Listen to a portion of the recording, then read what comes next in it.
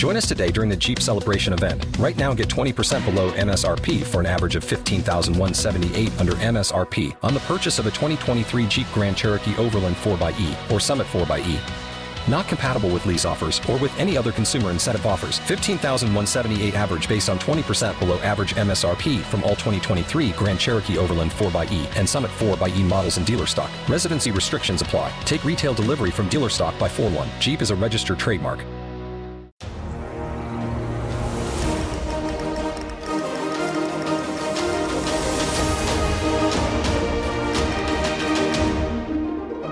Hello, everyone, and welcome to another episode of Lords of Limited. It's 2021. My name is Ben Warney, and joining me on the line is Ethan Sachs. Ethan, are you excited to play some Magic in 2021? I am excited to play some Magic in 2021. You know, we were just moments ago, dear listeners, Ben and I were chatting about the four major sets that came out last year: Theros Beyond Death, Ikoria, Core Set 21, and Zendikar Rising. That wasn't a great year for Limited, Ben. I'm hoping that 2021 offers a bit more. Now, we had a lot of other sweet stuff like Arena Cube coming out when Best of 3. Tinkerer's Cube was a cool thing on Arena. We had Amonkhet Remastered and Kaladesh Remastered, which was gas. So there was a lot of other stuff, but I'm hoping that those major sets give us a bit more to work with. Yeah, I am hyped about all the major sets they previewed for 2021. And I will say, of the four from 2020, Ikoria was the only one that really grabbed me super hard. That, I think, is in my top 3 all time. Yeah, I think that's an all-timer for me. I don't know if it's like top 3, top 5 or whatever, but it was super fun. And I think Cycling gave that set a bad rap. I think there was a lot of other sweet stuff in that format. Companions being chief among them. Even post-nerf, Companions have been good, aka Luris. Yeah. My dear sweet Luris. How about you, Ben? Are you excited for what 2021 has in store for us? Oh, absolutely. Yeah, there are fire sets coming out. Looking forward to Kaldheim. Oh, Are you asking me about pronunciation? Absolutely. Are you checking in with me? I am no longer going rogue. I don't have any idea. My guess is it's Kaldheim would be my guess, but I don't know. Kaldheim. Is that you're gonna call Deem the Worthy? Calling my friend Deem, yeah. All right, Kaldheim it is. Yeah, I don't know, but as I'm saying, I'm not as confident as I was with Reese last week. Yeah, I'm very much looking forward to 2021 Magic. Also, can we talk about how Channel Fireball was aggressively trying to dunk on me on Twitter? What was that about? I don't know. You've got a bad rap. You're the villain. You're the heel of the podcast. That makes sense. I'll take it. I'll take that role and play it with pride, Ben, for sure. All right, so we have a pretty sweet episode here, something that we've been talking about doing for a little while now. We're going to be doing limited level downs. And we know that folks always come to Lords of Limited to get worse at Magic. So we're definitely going to... No, that's not really the point here. But we're going to be talking about perhaps some heuristics that folks are leaning too hard into, or some lessons people have learned and need to walk back a little bit. And I think we've got a lot of sweet talking points here to go through. But before we get into any of that, a couple housekeeping things. First things first is the Patreon page. Patreon.com/Lords of Limited is where you can go to give back to the show if you so choose. Show is, of course, always going to be free, but we got some sweet perks over there. Access to the Lords of Limited Discord for any and all patrons, and then a bunch of other stuff for folks as they ratchet up their patronage. So anything you want to check out there over on the Patreon page is available for you if you're interested in giving back to the show. We had someone reach out to me the other day, and they wanted to give the gift of the Lords of Limited Discord to one of their friends for Christmas. And so we figured out a way for that to work out. And I thought that was a really cool thing that was something that someone was giving as a gift to their friend. Yeah, that is awesome. I also saw somebody in our email that was arranging a coaching session as a gift. Yeah, I had a coaching session with one of our listeners and 2 of his brothers. But the brothers didn't know that was what the gift was. They were just like, hey, get on this Zoom call at this time or whatever. And it was fun to see both of their reactions as they saw who the 4th person on the call was. That was pretty cool. I got to feel like a little minor celebrity for an hour. Yeah, that's awesome. Yeah. And each and every week, we want to make sure that we shout out our new patrons. So this week, we are welcoming to the fold Bill, Conrad, Mike S., Mike V., Stephen, Thomas, Andrew, and Evan. Thank you, thank you, thank you. We really appreciate your support. Yeah, cannot say thank you enough. These people know what's up. 2021, they're getting in early. Kaldheim's just around the corner. You know, we always say the best time to join the Patreon is when a new set's rolling out.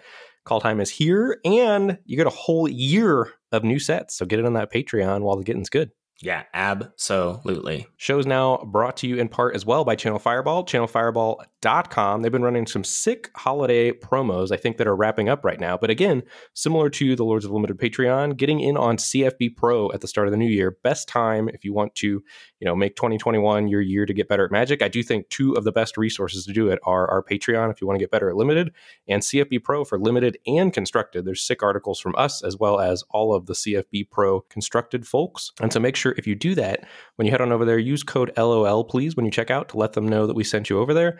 We would really, really appreciate it. To tack on that little idea about like 2021 having goals for Magic, I think your answer to our question in our Q&A episode last week about like coming to coaching sessions with goals or ideas really hit home with a lot of people. I had a lot of folks when I at the end of the month, I'll reach out to people that I coach on the side and also people that I coach via our Patreon, via our highest tier. Folks get an hour coaching session per month from either me or you. And so at the end of the month, I'll like try and get some stuff on the calendar. And a lot of people then responded like, yeah, and what I really want to work on for this session is this. And I've not gotten those responses before. So that was really cool. And it's really awesome to hear people like now critically thinking about what they want to get out of those sessions. That's awesome. And it makes it way easier for you as the teacher, right? Because you can prepare stuff ahead of time. Exactly. Yeah. Then I have a super focused idea. And oh my God, we have to talk about this. Did you see that 17lands.com has game replay as part of their interface now? I did see your tweet about that. That is pretty awesome. So they haven't rolled it out to everybody. Viral Misnomer, the head of 17 Lands, was in my Twitch chat yesterday, and I was saying how amazing I thought that was. And he was like, yeah, we're not rolling it out to everybody. We have about 20% of people have access to it right now. We want to make sure it doesn't like overload our system or anything. So that hopefully will be getting to everybody soon. I'm really looking forward to having that not only as a tool for myself, but a tool that my students can use to because it's really hard to have gameplay decisions matter every time you're playing a game in a session. So now they have the opportunity to be like, oh, I played this really sweet game. Let me show you this decision. And they can just pull it up easily. So that is an amazing thing. And as we say, I mean, we're not like sponsored by 17 Lands or anything. We just think it's an awesome tool. And if you are playing Magic Arena Limited, you should have 17lands.com installed on your computer. There's like no reason not to have it, I think. 100%. Last little bit of housekeeping I want to talk about before we dive into the meat of the episode here is what's the flavor of the week going on Arena this week and next week, Ben? We've got GRN, which I solemnly swore back whenever the format was around the first time around that I was never going to do another draft of, because that was the first time you could rank to Mythic, and I bet I did like 200 bot drafts of GRN ranking to Mythic because it was impossible to rank up because all you did was play Boros mirrors all day.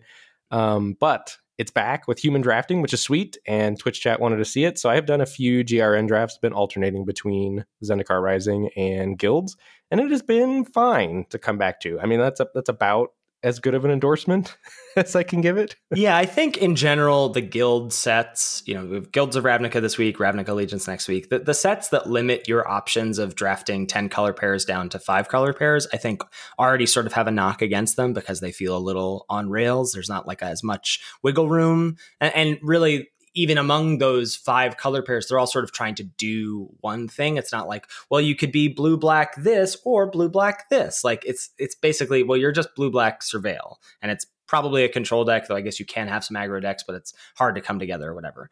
So, we're not going to be doing any sort of rehashing of those formats here. I'm going to point folks to our 50 takes episode for Guilds of Ravnica is episode 79, and our 50 takes episode for Ravnica Allegiance is episode 91. I think those are great starting points. If you haven't played those formats, that'll give you sort of a quick and dirty look at the set. What's your sense of folks? I mean, I guess you've done a handful of drafts, one draft. How many have you done? I've done 3 drafts so far. What's your sense of in the draft and in the games? Do you think you're playing against folks who are new to the format or people who like knew it when it was around 2 years ago plus or whatever and are now just coming back and like, yeah, I remember this set for sure? I would say the majority of the games and the drafts, I have felt like I've been in pods where people know what's up. They have been difficult drafts. Cards have not been going obnoxiously late, other than Artful Takedown has been going way too late. Yeah, that's true. I have seen that super, super late.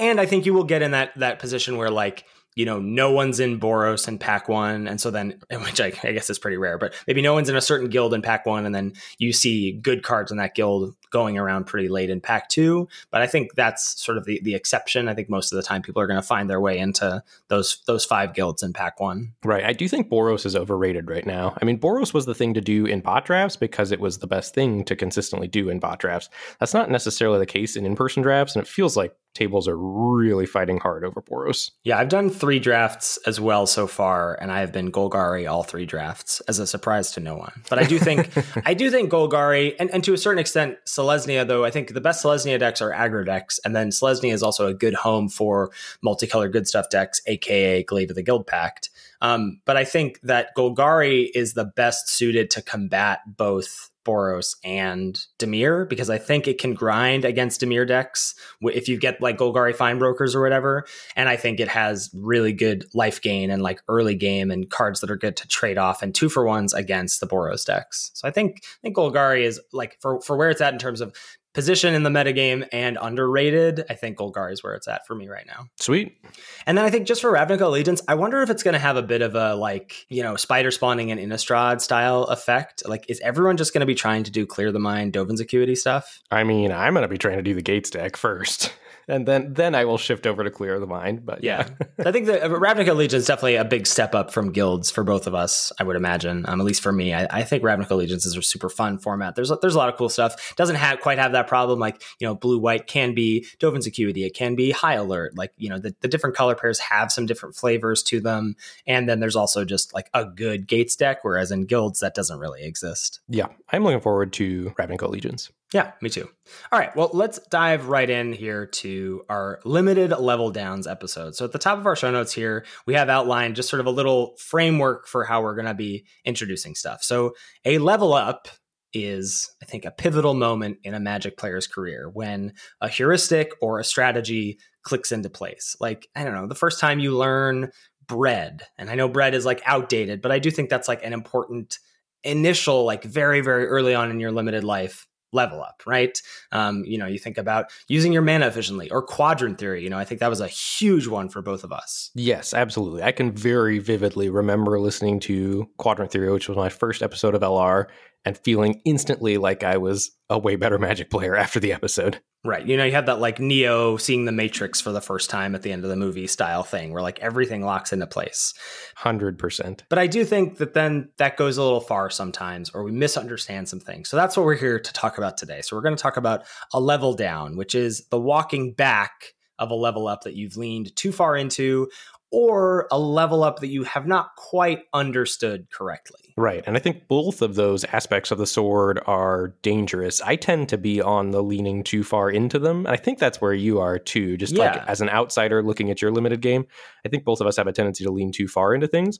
But also I see in the Lords of Limited Discord quite a bit, things that we talk about on the show, and then people saying, we did X or blah, blah, blah. But they didn't quite understand it, I don't think. Right. It's sort of like taking what we're saying maybe at face value without perhaps exploring some nooks and crannies or some niche possibilities or some outliers, that sort of thing. So that's what we're going to try and talk about today. Yeah, looking forward to getting into it. So our first level up here is you need removal to answer your opponent's threats. And I think that perhaps lines up with bread, learning bread as your acronym for how to draft stuff and just like how important removal is in a game of limited. But I think as folks are going to guess, the level down here is you aren't valuing threats high enough. And in terms of talking about cards as being questions and answers, you want to be the one in a game of limited posing questions, not the one looking for answers. Right. I think I see this most frequently in Twitch chat when I'm streaming.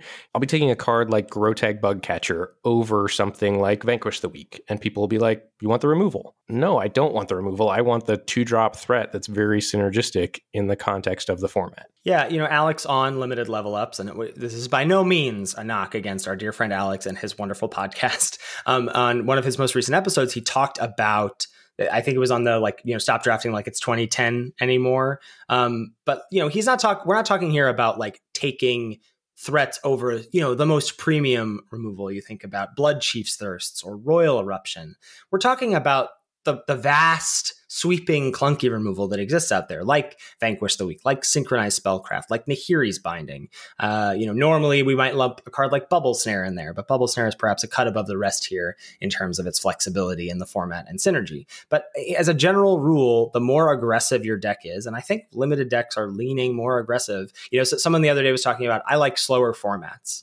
And I was like, what is it? What do we get slow formats anymore? Like, when was the last format where you didn't have to have a good curve, where 2-drops didn't matter, even if you're talking about defensive speed? Like, aggressive decks or just like assertive decks or being aware of that just exists in limited. And the more controlling your deck is, if you do have a deck that's trying to go to the late game, then that's where you care about a lot more removal, right? Everyone cares about good removal, but when do you start to want the less premium stuff is what we're talking about here, right?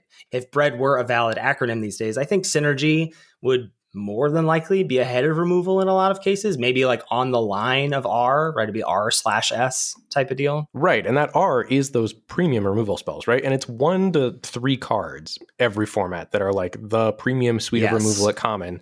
And then you want all this other stuff. And then you want the medium removal spells. And I think people have lower bar for the medium removal spells than we do. For example, I would put pretty much any pacifism effect in that medium tier of removal. Now, that's not always going to be the case, but I think as a rule going forward, that's going to be the case. Mm-hmm. And then the effect is going to have to prove itself to us, much like Bubble Snare. Instantly after playing with Bubble Snare, I was down on that initially. And then after casting the first one, I was like, oh, this is much better than my baseline for these type of cards in this format. Yeah, absolutely. Yeah, I mean, I think if we look back at the entire year last year, Bubble Snare and Dreadful Apathy from Theros Beyond Death, those are the exceptions to the rule. Everything else, actual factual pacifism in Ikoria was not a good card. Right. And removal spells that you have to pay 5 mana for, even if they're kill something dead, are probably not premium. Like, you can only afford to put 1 to 2 copies of those in your deck. Right. I mean, the reason the Deadly Alliance was sweet was that, like, you could live that dream of being 3, maybe even 2 mana. But if you had actual all clerics in your deck, no way to make it cost less than 4, I'm very happy to have the first copy. The second copy goes down in value quite a bit, I think. Yes. Next level up we've got here is you figured out how to draft the hard way and stay open and not get married to your first pick. I assume that you read the famous Ben S. Drafting the Hard Way article. Of course I did. I mean, I still think it's one of, if not the most influential pieces of limited content in the past decade. Yeah, pretty awesome piece of writing. And I think essentially the crux of this is that you're trying to, when you sit down to a draft, not come with necessarily any preconceived notions about what you want to do. When you sit down, you're not thinking, I'm going to draft Izzet, or I'm going to draft, Golgari, or whatever the case may be. You're sitting down and you're saying, I'm going to take the best card out of my first pack. And then in the second pack, I'm going to try to take the best card again. Hopefully that lines up with my first pick. But if it doesn't, and you keep doing that until you get down to about pick 5, pick 6, pick 7.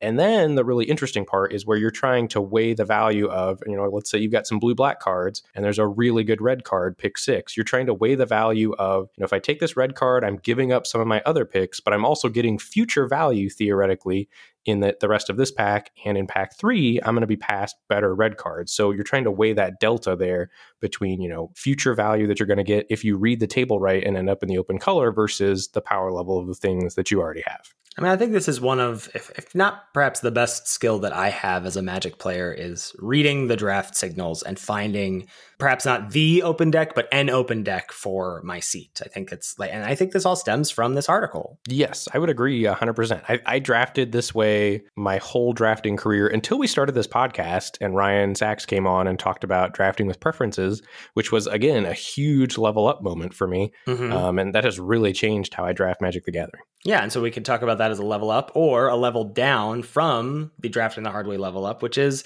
you have more agency over the draft than you think, right? You don't have to be a passive passenger in the draft and let the other 7 players dictate what your deck is supposed to be. You can draft with preferences, you can soft force, and you can carve out a lane for yourself. And these are all important tools as well. Right. So I think the level down would be leaning too far into drafting the hard way and thinking that's the only way to do it, right? Mm-hmm. And I think there are a lot of people in the limited community that do that way too much. That's the only way. You got to stay open. You've got to read the draft. And there are more tools in the toolbox than that. Yeah, I mean, I think I've had a number of students come to me and say, I think I stay open too much or too long. And so you can identify that, but then it's figuring out, how do you change that, right? How do you try and have more agency over the draft? How do you affect things? And I think first of all, it stems from tier lists and pick orders, right? Having an idea about the cards, I think going back to our reasons versus rewards episode, but having an idea of the cards that are like worth holding on to for dear life, those A plus bomb level cards that are going to drastically warp your pick order or attempt to warp your pick order, in that you're taking hits in power level to stay on color with that bomb. And then it's also identifying those reasons midway through the pack when you don't have a draft that's like worth hanging on to, and those cards that you're like, hey, I am going to jump ship here, or it's just way better for me to take this B level card over this C level card in the colors I'm already drafting, in case that color is open, right? You're talking about that investing in the future or opening up future rewards for yourself down the road. Right. And then thinking about this on a personal level for myself, if we rewind back to Ben from 6 or 7 years ago, I've listened to Quadrant Theory, I'm a good drafter. One of the things I really struggled with were sets that were high in synergy, right? Because drafting the hard way and, using things like Quadrant Theory to evaluate cards, that doesn't lend itself to drafting a super synergistic format well, right? Drafting in that fashion tends to have you end up with a lot of really good, solid cards in your deck, like a lot of C pluses, a lot of B minuses. But those C pluses and B minuses don't necessarily work well together. And if that's you in a synergy format, you're going to lose to people that know how to lean into their color pair or get into the best color pair that has the most synergy. And that's definitely a skill that I lacked 6 or 7 years ago. Yeah, I think back to drafting the spider spawning deck in original Innistrad, and I knew how to draft that deck, and that's highly synergistic, but I knew how to draft that deck basically because like it had been outlined exclusively. Like, here are the important pieces for the deck. And so you could say like, hey, I'm going to take this card here, and hopefully no one else wants this other card, and it's going to wheel, and I know what the like 4 combo pieces are for the deck, and then the cards that are important to make me not die. But I couldn't do that on my own for other sets, right? I didn't have the tools to do that because, as you said, like drafting the hard way doesn't give you those, okay, now here's the synergistic pick. Now this pick buoys up this other card you've already drafted, that sort of thing. I think Cube really does that effectively. Like, Cube makes you think about drafting synergy and drafting a deck, not just good cards. Right. I would agree. And so, when you're doing this, make sure that you're aware that, staying open is great. I think that should be your baseline. But then you need to have other tools in your toolbox. And I think even staying open with sort of initially biasing yourselves towards the best decks. That's how I would describe my current draft strategy. I know what the best tier of decks are. I'm going to try to get into those. If it doesn't work, I'll stay open, stay flexible, and draft whatever comes my way. Man, what a pro you are. Look at that great segue to our next point here. Level up number 3 here. You know what the best decks and colors are in the format, and you're going to try to steer your draft into them, right? I mean, I think that's been the case for a lot of sets recently. You think about Ikoria, Mardu was king. In M21, Naya was king. If we're talking about Guilds of Ravnica, I think the green guilds are definitely a cut below the other 3. So you're looking at drafting Boros, Dimir, and Izzet. And then I think Selesnya and Golgari are not very much sought after. But that doesn't mean you should ignore them, right? Right, 100%. When your Selesnya or Golgari is open and you're the only one drafting that at your draft table, your deck is going to be head and shoulders better than most of the other decks at the table. Yeah, I remember checking out the trophy section of the Discord back when these sets were out, back when Guilds of Ravnica was out specifically, and all the Selesnya decks had 6 rares in them. All the trophy decks for Selesnya were well, this was clearly wide open and no one else was drafting it, and I reaped the rewards of it. So we're sort of jumping the gun here, but the level down here is you steer too hard into the best decks or best colors, and you're passing up a great deck in a tier 2 archetype. So you don't want to have blinders on. I'm only drafting white, red, and green in M21. I'm only drafting white, red, or black in Ikoria, right? You don't want to do that because the times when the Nuts Mutate deck is open for your seat, or, I don't know about, does this even exist? The Nuts Dimir deck in M21? Maybe that didn't exist. Maybe that's not the best example. But even talking about Guilds of Ravnica this week, if the Nuts Selesnya deck or a good Golgari deck are open for your seat and you pass up on them because you're, still trying to make Boros work because that's supposed to be good in best of one because it's the aggro deck, I think you're going to have a sad time. Right. I think this is the one that I'm the most susceptible to, is leveling myself down here. Frequently, my first O2 drop in a format comes after, a couple weeks, 2 to 3 weeks into the format, and I feel like I really, really, really understand the format, and I know what the best decks are, and I'm always trying to get into them. And I frequently just pass up an opportunity for one of the tier 2 archetypes, and I end up kind of forcing, and I didn't realize I was forcing. And then afterwards, when I think back on it, I think, oh yeah, I probably did that way too much. And that's why I ended up with this pile when I could have drafted, whatever, a good green-white deck in War of the Spark. Like I remember always jamming Grixis in War of the Spark and just refusing to draft green-white. And then, finally there came a point where I was willing to do that. I think I have the exact opposite problem as you. I think I will draft the worst archetypes often early in the format, have middling success with them, enjoy them, and then finally about week 7 come around to, oh yeah, this is the worst deck in the format. Like that feels like that's my journey a lot of the time. Certainly for Ikoria, that was my journey, definitely. And I feel like not necessarily in War of the Spark, like I was definitely down with Grixis being the best 3 colors in the format. But I also really liked doing multicolor, green, black, good stuff. And that wasn't really a good thing to do. It was a good backdoor. Like those decks are often good backdoors. But yeah, I find myself in those early in the format, definitely more than you do. Right. And I think this is especially important to be aware of if you're drafting in a pod of good players. Let's say you day 2 to GP when GPs come back in 2021. Huh? Wizards? I don't know. I'm fingers crossed, maybe, but maybe not. Maybe we want to give ourselves a little buffer there. Seems like end of the year, maybe. Yeah, maybe. Could happen, depending on vaccinations. But so let's say you're in a pod of good players. You day 2, you're doing the draft when the judge calls it over the loudspeaker or whatever. That's my favorite part of the day 2 drafts.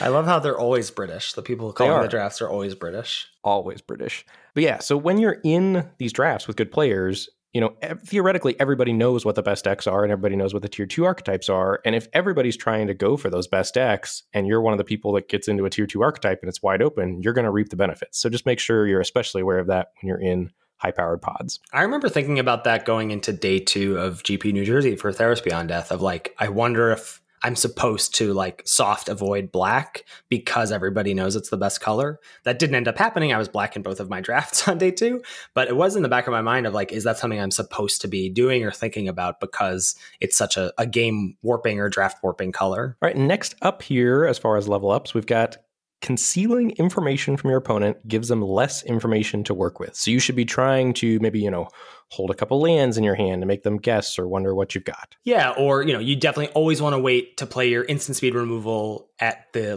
post declare blockers step right before damage, right? Your very last second to play that instant speed removal spell. You want to do that, right? Because that conceals information from your opponent for the longest time. Or playing a land in your second main phase, which I have never done in my entire life. I tried to start doing that. I was like, I should start doing that. And then it wrecked me a few times. And I was like, nope, never again am I going to do this. I'm just always going to play my land first main phase. And that leads us to the level down here is you're getting yourself into trouble with some fancy play. You're overthinking this withholding information aspect of the game, and it's going to wreck you more than it's going to wreck your opponent. Yeah, I think, there's a couple things that come to mind here. The first for me is holding lands in the mid to late game. This is one that I almost never do anymore because, the first times that you don't play some lands out and then you draw a card draw spell and you can't double spell the following turn because you haven't played your lands, you're like, oh, this is stupid. Never again. Right. I am always playing my lands out, always, all the time. Right. And so what Ben's talking about here is, let's say he's holding 2 lands in hand. He draws divination. He plays divination, and then he draws a spell that costs more, or maybe costs, he's now got 3 untapped mana, and he can play a land because he's been holding 2, but he draws a 5-drop. And now he can't play that 5-drop the turn he casts divination because he's been holding lands. That is way more detrimental than it is for your opponent to be like, I wonder if what they have in hand is a spell or what they have in hand is just a couple of lands. Right. Nobody's ever playing around the one land that you're holding in your hand on turn 10. It's just not happening. Just put yourself in the opposite seat. Do you ever, when you're looking at your opponent and they've got 1 card in hand and they've had 1 card in hand for a few turns, do you ever play any differently? Do you ever make any different decisions? No. I essentially think it's a land, and if it's not good for you, I can't do anything about that, right? And especially the more your opponent is on the back foot, or the closer your opponent is to they have lethal or whatever, they're just gonna go for it. They're just gonna do the thing they need to do, regardless of if you have 1 card in hand or 0 cards in hand. Right. The exception would be if you have Tormenting Voice or Fissure Wizard, some sort of rummaging effect where you'd want to pitch a land. In that case, I think it's correct to hold the lands. And honestly, that's the mistake I make more often now at this point, is I forget I have that type of card in my deck. But otherwise, you should just play your lands out and have an empty hand if you have any sort of card draw in your deck. There's another one that doesn't come up that often because we don't often have like double pipped cards, but Theros Beyond Death we definitely did because of devotion. But you choose not to play out your second color of mana to quote unquote conceal information, right? You're a black-red deck and you go swamp, and then the next turn, instead of playing a mountain, you play a swamp again just to like let your opponent not know what your second color is, or maybe they think you're color screwed or whatever. And none of that actually matters, right? If you default to this is just going to trip you up more often than it's going to do anything effective to your opponent. So let's use Theros Beyond Death as an example, or even Cube, whatever. You decide to play a black 1-drop, like Hateful Eidolon from Theros Beyond Death. And instead of playing Mountain on turn 2, you play a Swamp again, right? So your opponent doesn't have more information. But then let's say Anax Hardened in the Forge is in your deck, and then you draw that on turn 3, and that's a 1 red card. Now you can't cast that. And so if you like start to try and do these little tiny mind games and you think you're eking out 1% edge, 0.5% edge, I think this is just going to end up screwing you up more than it's going to end up screwing your opponent up. Yeah, that makes total sense to me. I think this also can come into play on Magic Arena a little bit, with the auto tapper and, the auto passing system, letting your opponent know if you have instants. My default is to, if I have Chilling Trap in my hand, to lead with Island on turn 1. And I probably am still going to do that just because that's how I've always played Magic. But if you really wanted to try to conceal that information from your opponent, you could lead on Mountain so that then it auto passes through your turn because you can't cast the Chilling Traps. So just try to avoid letting your opponent know, hey, I have one of those 1 mana instants on turn 1. There's a lot of people who are haters about like the information leaks from Arena. And I kind of find that to be like a feature, not a bug. And I wonder, there's probably not enough meat on that bone for a whole episode, but it's probably something we should talk about at some point down the road. Yeah, I just generally don't pay much attention to it. I probably should pay more attention than I do. Oh, then I will. I'll be the lead on that one. I am all about the like clicking fast or like seeing if it like I watch the like shift from the combat highlight to the blocking highlight to see if it like lags for a second if my opponent has a trick or whatever. I'm all about that life. All right. Next up here, we've got our level up is drafting 2 playables from a single booster can be powerful, right? Like we talked about this earlier with the spider spawning thing, right? You peg a card for your deck and then a card that's likely to wheel or whatever to maximize your potential playables. So conversely, going along with that, the level down can be, even though a card has a high likelihood of wheeling, that doesn't mean that you're supposed to risk it. And I feel like this happens a lot in normal draft, but even more in Cube, where there's like niche build arounds, or in draft, like a niche build around that nobody else should theoretically want. And the problem comes up with, for example, in Cube. I fell in love early on with Wilderness Reclamation in the Arena Cube, which not a lot of people were onto, I don't think, as a good card. So theoretically, you should be able to wheel it. But the problem is if you draft like you're going to wheel the Wilderness Reclamation, you're taking all these instant speed effects to be able to leverage the mana on your opponent's turn, and then you don't wheel the Wilderness Reclamation, it's an absolute disaster. And the card is powerful enough that you should just take it, right? It's not your fault that nobody else knows that it's powerful. You should want the card that's awesome and good for your deck. Absolutely. And I think the other problem is that like, especially in Cube and especially early on in a format, right? 2-3 weeks in when maybe pick orders haven't quite coalesced or congealed or however you want to talk about it. You just don't know what the other 7 people at your table are doing. You don't know what cards they value. You don't know if maybe there's someone else who listens to the podcast or watches Ben stream at his table and they're going to snap up that Wilderness Reclamation because they've seen him do it or heard him talk about it and they want to try it out.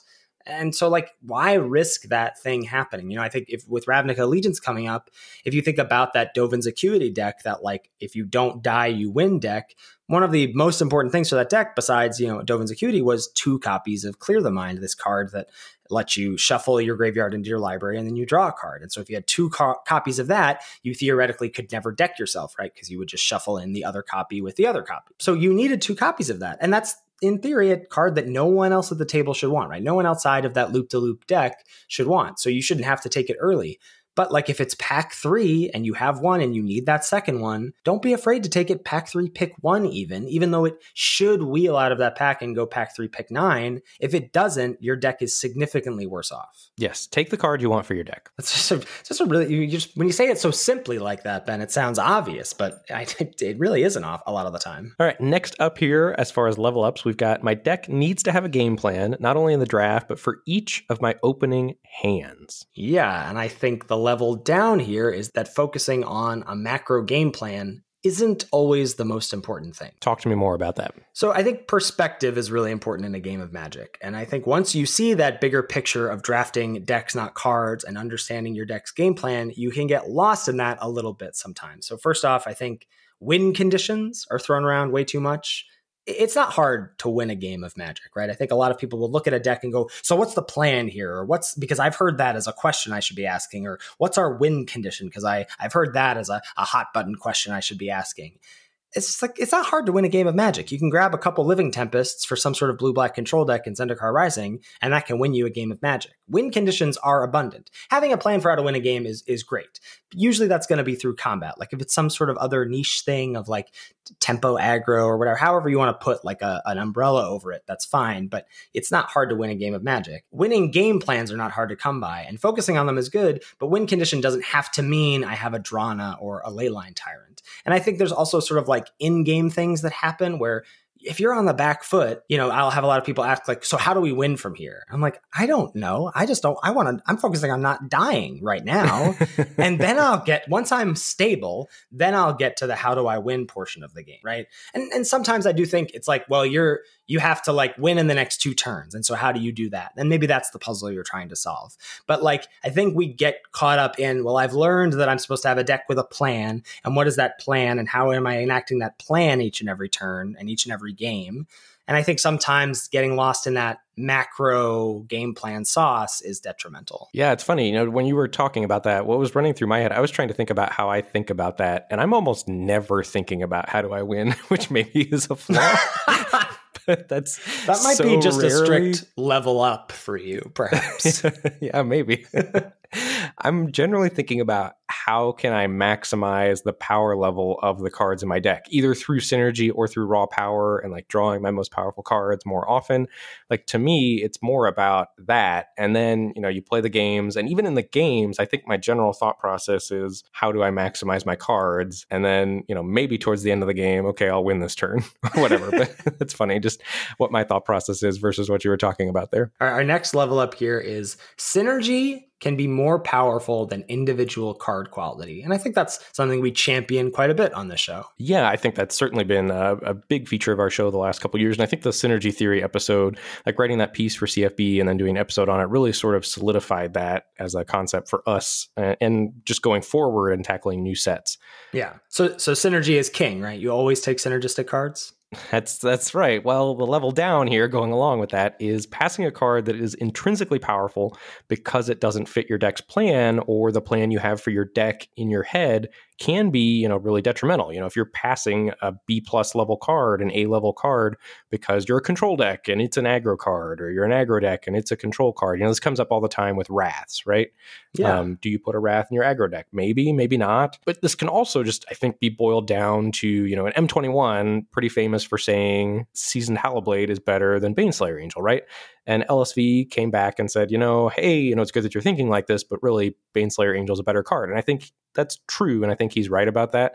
And I think it's important to be thinking about how good Seasoned Hallowblade is in the context of M21. But, just a note for myself not to get too lost in the synergy sauce, as it were. Yeah, I think so. You want to understand synergy and how it works. And that can make you feel clever. And I think Magic players as a whole like to feel clever. And that can just lead you to making picks that are too cute. Right. So let's say you're drafting a blue-black deck in Zendikar Rising and you have Roost of Drakes. And you go, oh, I'm supposed to take Cunning Geyser Mage because it has Kicker and that has synergy with Roost of Drakes.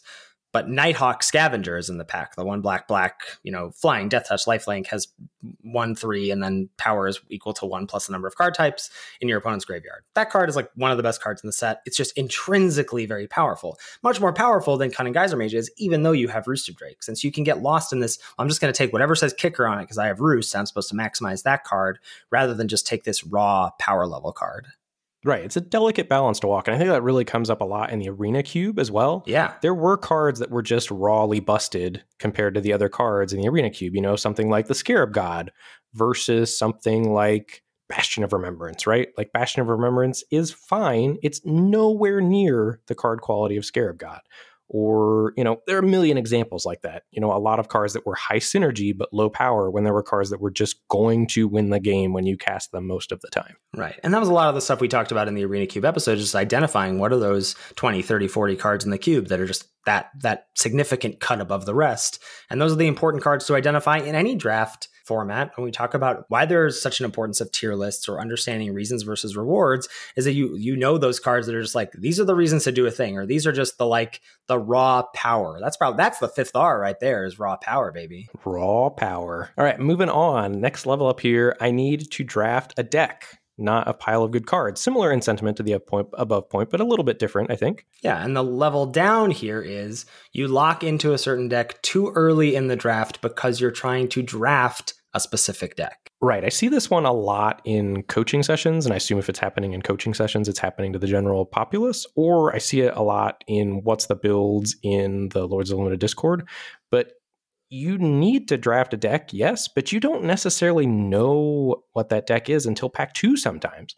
It's not uncommon if you're a good drafter, I think, to be drafting 2 decks simultaneously that share a color. Maybe you're blue and you're towing the line between blue-white and blue-red, and then depending on how those packs break or what you think your neighbors are doing, ultimately you end up committing to blue-red. But I think this is especially something that can happen in Zendikar Rising because it's such a tribal format, is that you pick a cleric's card, pack 1, pick 1. You pick another cleric's card, pack 1, pick 2. And you say in your head, I'm clerics. And once you say that in your head, it's really hard to get off of that narrative that you're telling yourself.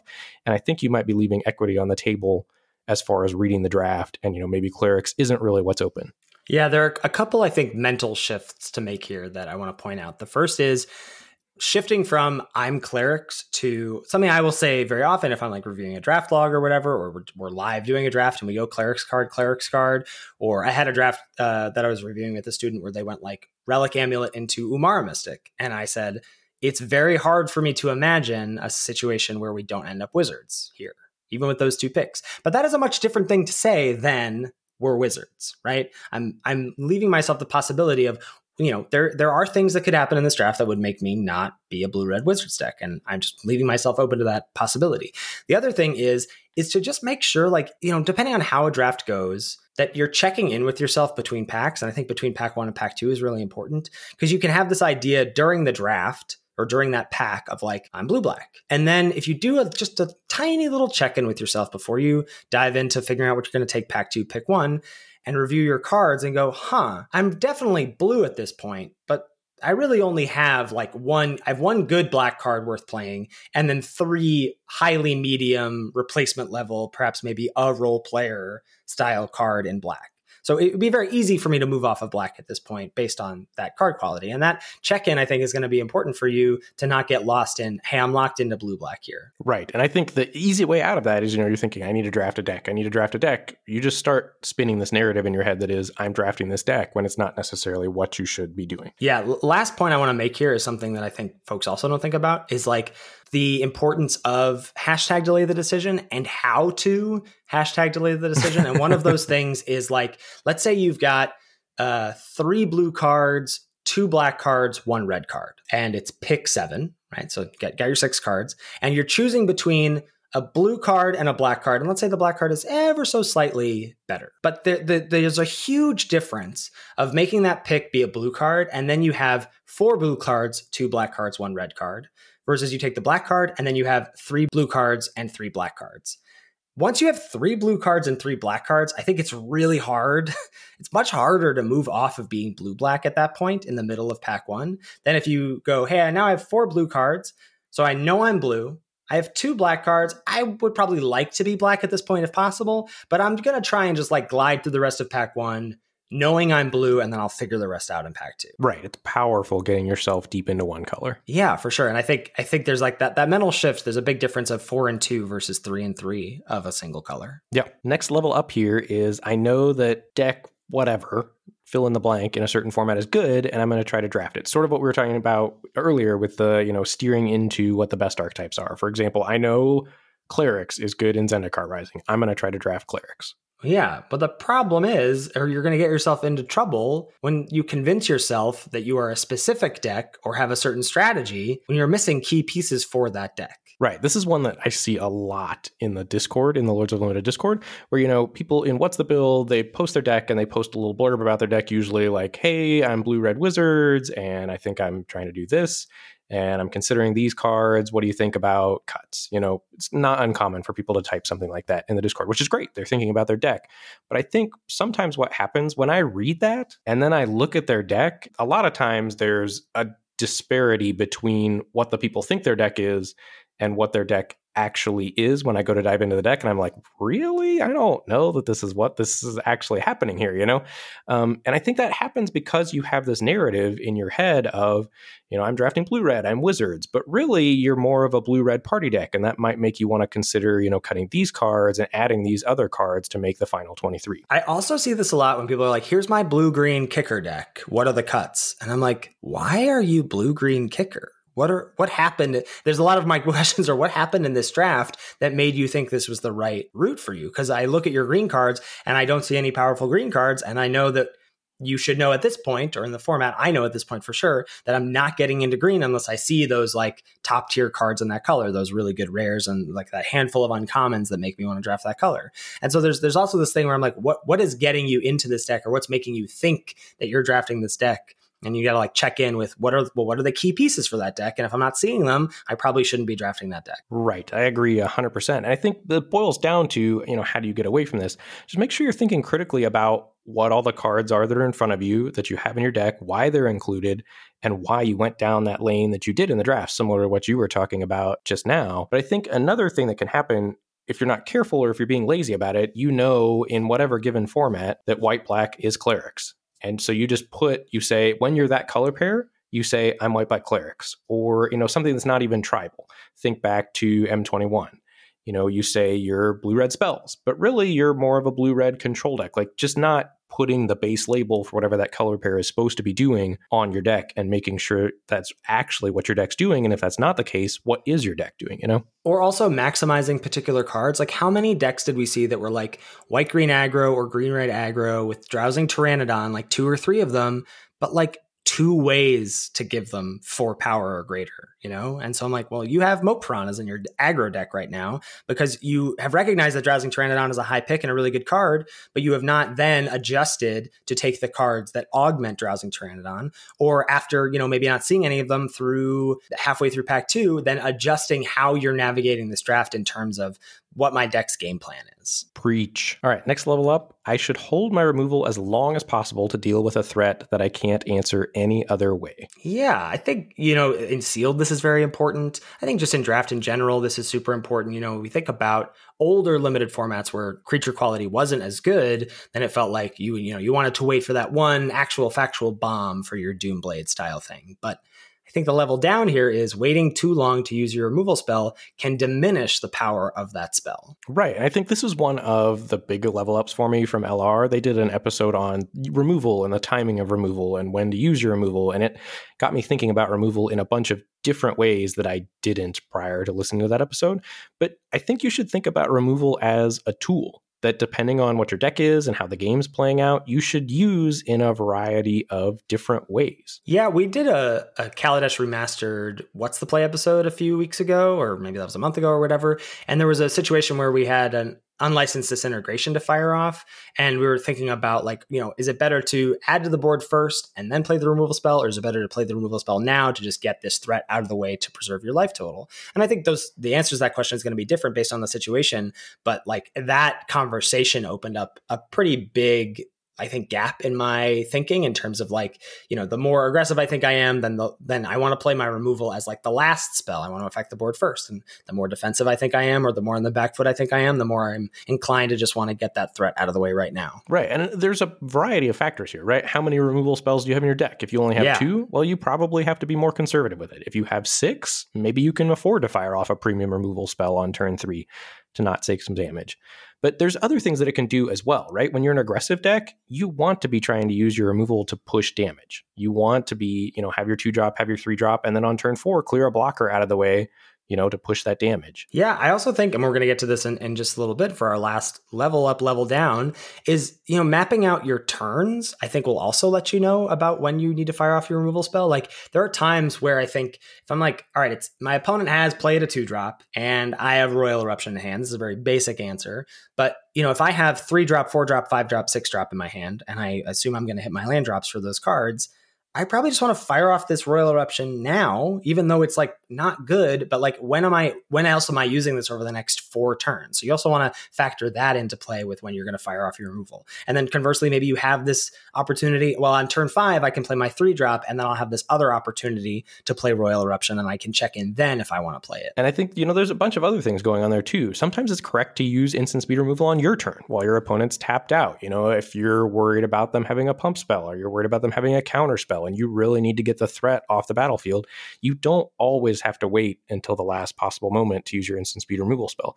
Another one that really comes up, I think that a lot of people don't necessarily know about, is when to fire off removal in your opponent's upkeep. And the right time to do that is when you suspect that they have a way to interact with your removal spell. Maybe they've got 3 open mana and you're worried about a counter, or they've got a couple mana open and you think you've got a burn spell and maybe they've got a +2/+2 effect to cancel out your burn spell.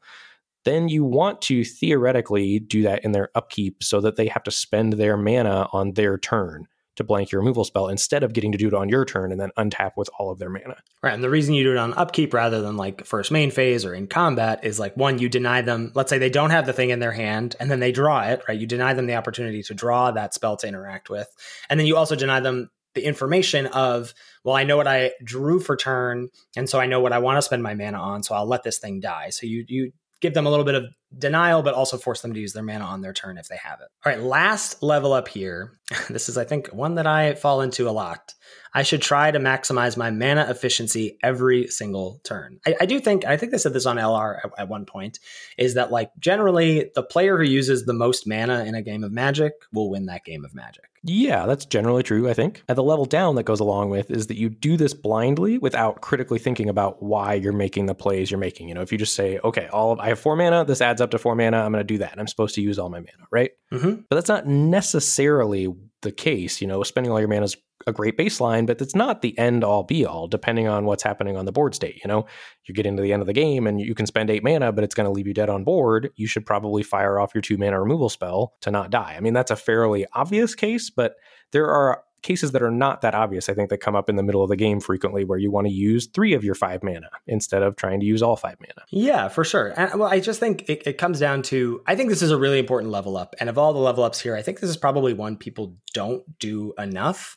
Like, I really think getting yourself to the shortcut of, you can instantly know what's the most mana efficient thing for me to do this turn. I can play this 5-drop, or I can play this 3-drop and this pump spell, or this 2-drop and this removal spell, whatever the combinations are that you have access to, just like instantly knowing what's the most mana efficient thing to do. And then the step up or step down here is, what are the reasons I wouldn't want to do that? What are the reasons that playing this 2-drop doesn't matter, right? It doesn't affect the board. We're in a board stall, so playing a 2-mana 2/2 doesn't matter. Or I really need to make sure that I hold up this counter spell for this key card because I know my opponent has this 6-drop bomb and next turn they're going to hit land number 6, and I want to make sure that I can answer that thing before it hits the battlefield. And so I'm going to potentially light my whole turn on fire here because I know I need to hold up this counterspell for this particular bomb. But those questions you want to be asking yourself and aware of, you only get to those once you understand what the most mana efficient thing to do for the turn is. Right. So great baseline to just always be figuring that out, right? Yeah, absolutely. We during our What's the Play the other week, we talked about this sort of like, what's the most aggressive, what's the most defensive, and what's the most mana efficient thing. And someone on Twitter actually talked about that as the ACE method, which is aggressive, conservative, and efficient, which I love. So we're going to steal that. So shout out to them for sure. But I think that having that as a baseline, having those 3 as baselines, and certainly the efficient thing as a baseline, is super important. And that I do think you have to get to first before you then can think about what am I going to do to deviate from this? And why would I want to deviate from this? Yeah, that all makes sense to me. Before we go here, I'm going to throw you on the spot here. What do you think your biggest level ups and your biggest level downs are? Like, what are you most guilty of leaning too far into? Oh, I am definitely most guilty of leaning too far into like not fancy play, but fancy drafting, like being too high on synergy. Like I'm really good at seeing like how cards interact with each other, cool, tiny niche interactions, things that make like one card better than the other. But I lean too far into that. And I know that. And I think that's part of my brand a little bit. But it's also like, I wouldn't do it if I didn't enjoy doing it. And I think I get lost in that sauce a little bit of like, here's a cute thing that I'm doing. And then it's like, yeah, but you're O2ing. Like, you should just, maybe you should be winning a little bit, you know? Okay, so that's your level down. What are your iconic level up moments? Like, what are the biggest things that, like the aha moments that I've had? Yeah. I think drafting with preferences / like carving out a lane, however you want to talk about it, like realizing that I have agency over my draft more than, because I think drafting the hard way or reading signals is something I'm very, very good at.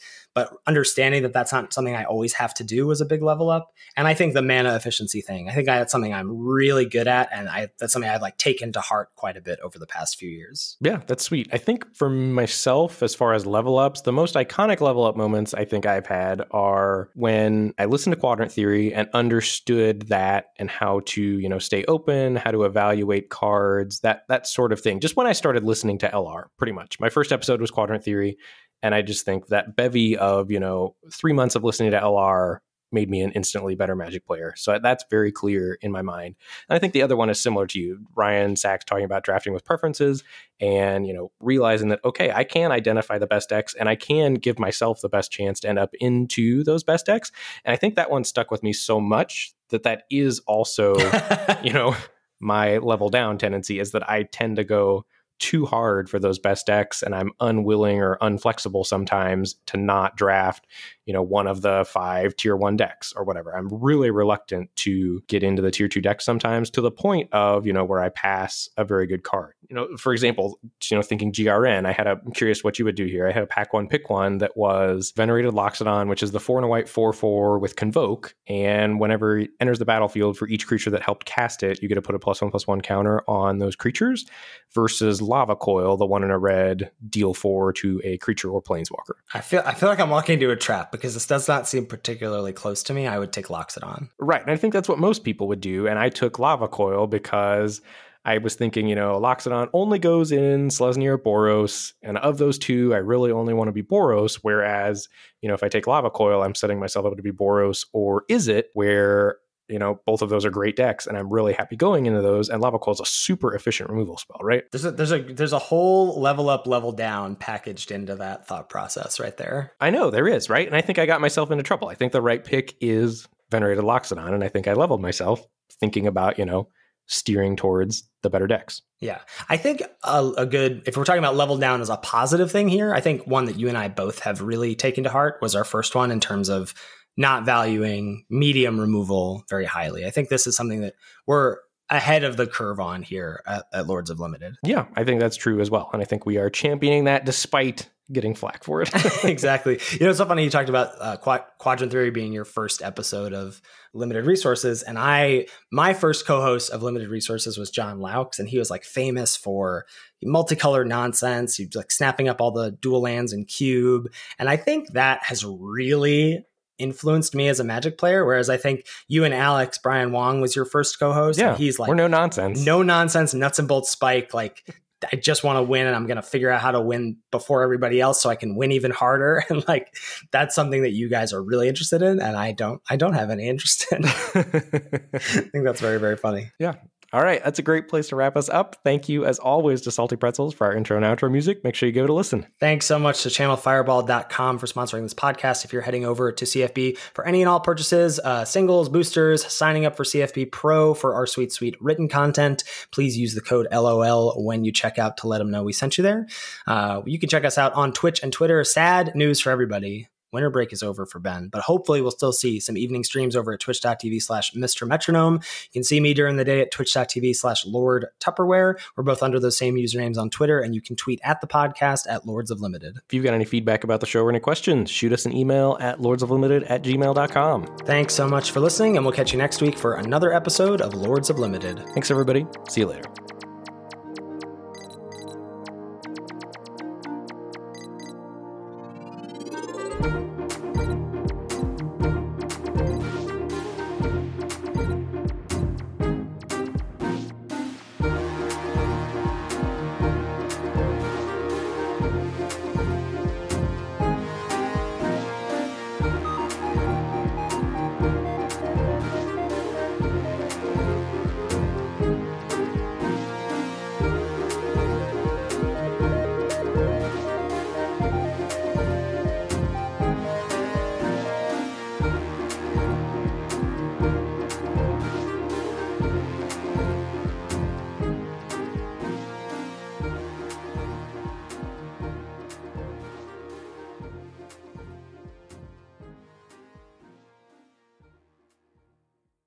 Right. So you're just thinking about this on a personal level for myself. Fast forward back to, or not fast forward.